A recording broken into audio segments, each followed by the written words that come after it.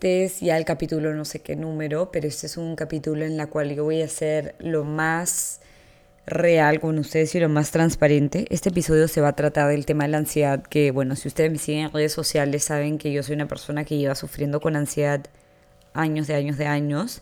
La ansiedad para mí es un tema súper delicado y es un tema que cada vez más me limita en un montón de aspectos. De hecho, hice otro podcast hablando del tema del aeropuerto, que es hasta ahorita como el sitio, la locación, el momento en donde yo más ansiedad tengo y donde realmente podemos ver todas las sensaciones y todo como que los problemas que deriva de una persona con ansiedad y de un momento donde la ansiedad es predominante.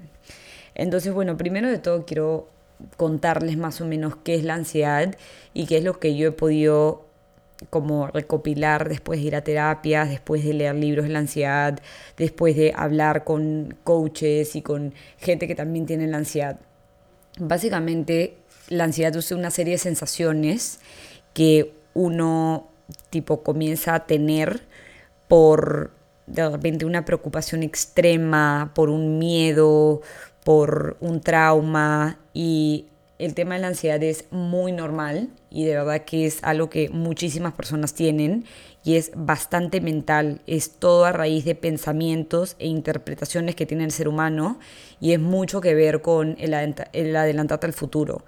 Entonces el adelantarte al futuro, el estar nerviosa, el tener pensamientos un poco como pesimistas y negativos, es cuando la persona se siente o amenazada o en peligro o con temores, miedos, está tenso, tiene incertidumbre, inquietud. En este momento es donde el cuerpo forma como este mecanismo de defensa para poder combatir esta preocupación extrema, esta preocupación excesiva, y es como una sensación que no tiene ni tiempo, ni fecha, ni nada límite. O sea, hay gente que tiene ansiedad por un minuto y hay gente que puede tener ansiedad por horas, días, meses, años. Así que es un tema que en verdad es muy recurrente en el ser humano, que muchísima gente tiene y de hecho creo que hay mucha gente que lo ve tabú y hay mucha gente que lo habla con toda la sinceridad del mundo y yo lo hablo con muchísima sinceridad. Para mí, cuando me da ansiedad, ¿qué cosas puedo sentir? La primera es tembladera muy fuerte, las manos, los pies, comienzo a sentir como la sangre en todo mi cuerpo. A mucha gente le da la falta de aire, gracias a Dios a mí no, pero sé que por falta de aire es que mucha gente entra en lo que se llamaría el ataque de pánico, que es donde el ser humano siente que no le entra el aire, pero sin embargo le está entrando más aire de lo normal, pero es como, o sea, no llego a entender, o sea, a saber la explicación exacta, me lo dice mi psicóloga, pero es como tú piensas que no te está entrando el aire, pero te está entrando tanto aire que como que te sientes asfixiada, una hueá así. Lo que a mí me da es excesivas náuseas y mucho hambre. Entonces comes y como que tienes náuseas a la misma vez y en muchas ocasiones me da diarrea o vómitos. Diarrea es la que más a menudo me da.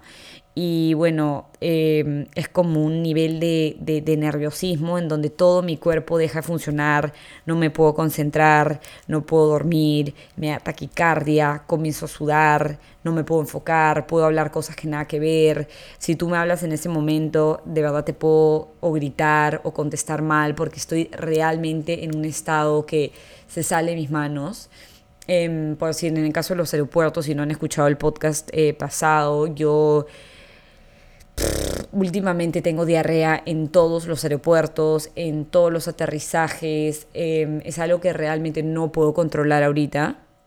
Aunque no hay nada que temerle ni nada, es algo que ya como que mi mente se anticipa a lo peor, es súper pesimista y esto genera que tenga como que mi cuerpo este tipo de manifestaciones. De hecho, la ansiedad en cada persona es muy distinta. Por decir, mi enamorado que es ansioso es solo derivado con la comida, el comer en exceso, el llenarse en exceso, el como sobrenutrirse, el sentirse como que esta llenura máxima. Bueno, ya.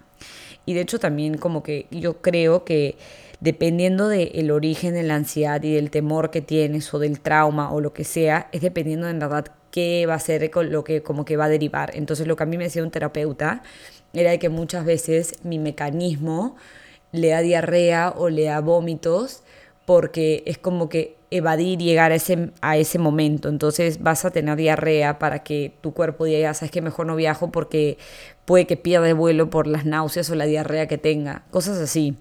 Me pasa también, yo le tengo miedo a migraciones, no sé por qué, pero me da diarrea justo antes de aterrizar. Entonces es porque ya sabes que se viene ese momento, pero lo que sí es cierto es de que, por decir, llorar, diarrea, vómitos, todo lo que derive con como expulsar algo de tu cuerpo, sí es un poco aliviador. Entonces, lo que la mayoría de terapeutas te recomiendan siempre es tener un terapeuta con quien tú hables, porque al tú hablar, tú estás escupiendo lo que tienes dentro. Igual estás botando algo, de repente no es el botar físico de algo, pero estás liberando algo. Entonces, terapias constantes son demasiado buenas. Y de hecho hay un montón de soluciones para la ansiedad, ¿no? Y siento que son muchas cosas bien accesibles y cosas que puedes acudir rápidamente, por decir pastillas. En el caso que tu ansiedad sea una cosa que ya se desborda de tus manos, bueno, puedes acudir a un psiquiatra que te medique con Xanax, clonazepam, ribotrilo, 1000 otras pastillas para eso. Si tú quieres algo más natural, puedes tomar valeriana, melatonina, hay pastillas que se llaman Saint John's Wort, hay cócteles de cosas naturales, tés, hay 1000 cosas naturales. Puedes comenzar a hacer yoga, meditar, llorar, como les digo, terapias, pueden ser psiquiatras, psicólogos, life coach, coach holístico, lo que quieras. También para mí de verdad la música es algo demasiado aliviador. Escuchar música lenta, tratar de distraerme, hacer ejercicio, expresar mis emociones, pero por decir, en un aeropuerto lo que más me funciona es tomar algo natural y escuchar música y enfocarme en mis respiraciones. El tema de la respiración es inhalar por como 5 segundos y expulsar por 2, inhalar 5 y expulsar 2. También hay un tipo de terapia que es coges tus 2 manitos, las pones hacia arriba y ajustas tus uñas y como que te las tratas de clavar, pero no te las clavas, es como el botar presión en tus manos, el poner fuerza, eso ayuda mucho. Y hielo. Muchísima gente le encanta el hielo. Hay una huevadita que se llama Cubi, que es como para la cara, pero yo lo uso, lo tengo ahí en mi refri. Si me da como mucha ansiedad, coges el hielo. Entonces creo que científicamente o como psicológicamente el dolor o como la malestar, la fastidia, todo esto se ve despejado o pasa a segundo plano porque estás pensando como que en el dolor del hielo quemándote. Una huevada así es.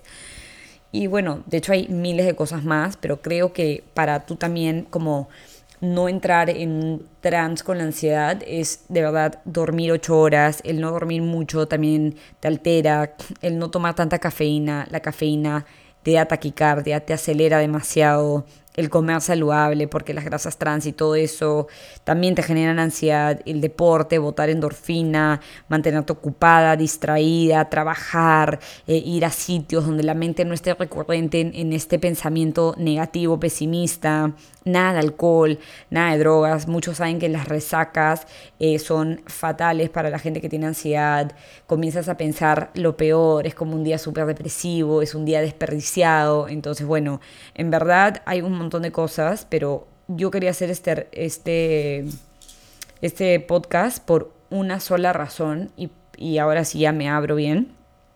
Quiero que todo el mundo entienda de que tener ansiedad no es malo y de que tener ansiedad es muy normal y de que tener ansiedad no es algo que te limite en la vida y no es un defecto, es algo realmente completamente humano y de que tiene solución, de que hay formas de resolver la ansiedad y de que nunca piensen de que porque tienen ansiedad son menos, ni que porque tienen ansiedad no los van a aceptar, ni que porque tienes ansiedad no vas a poder lograr algo.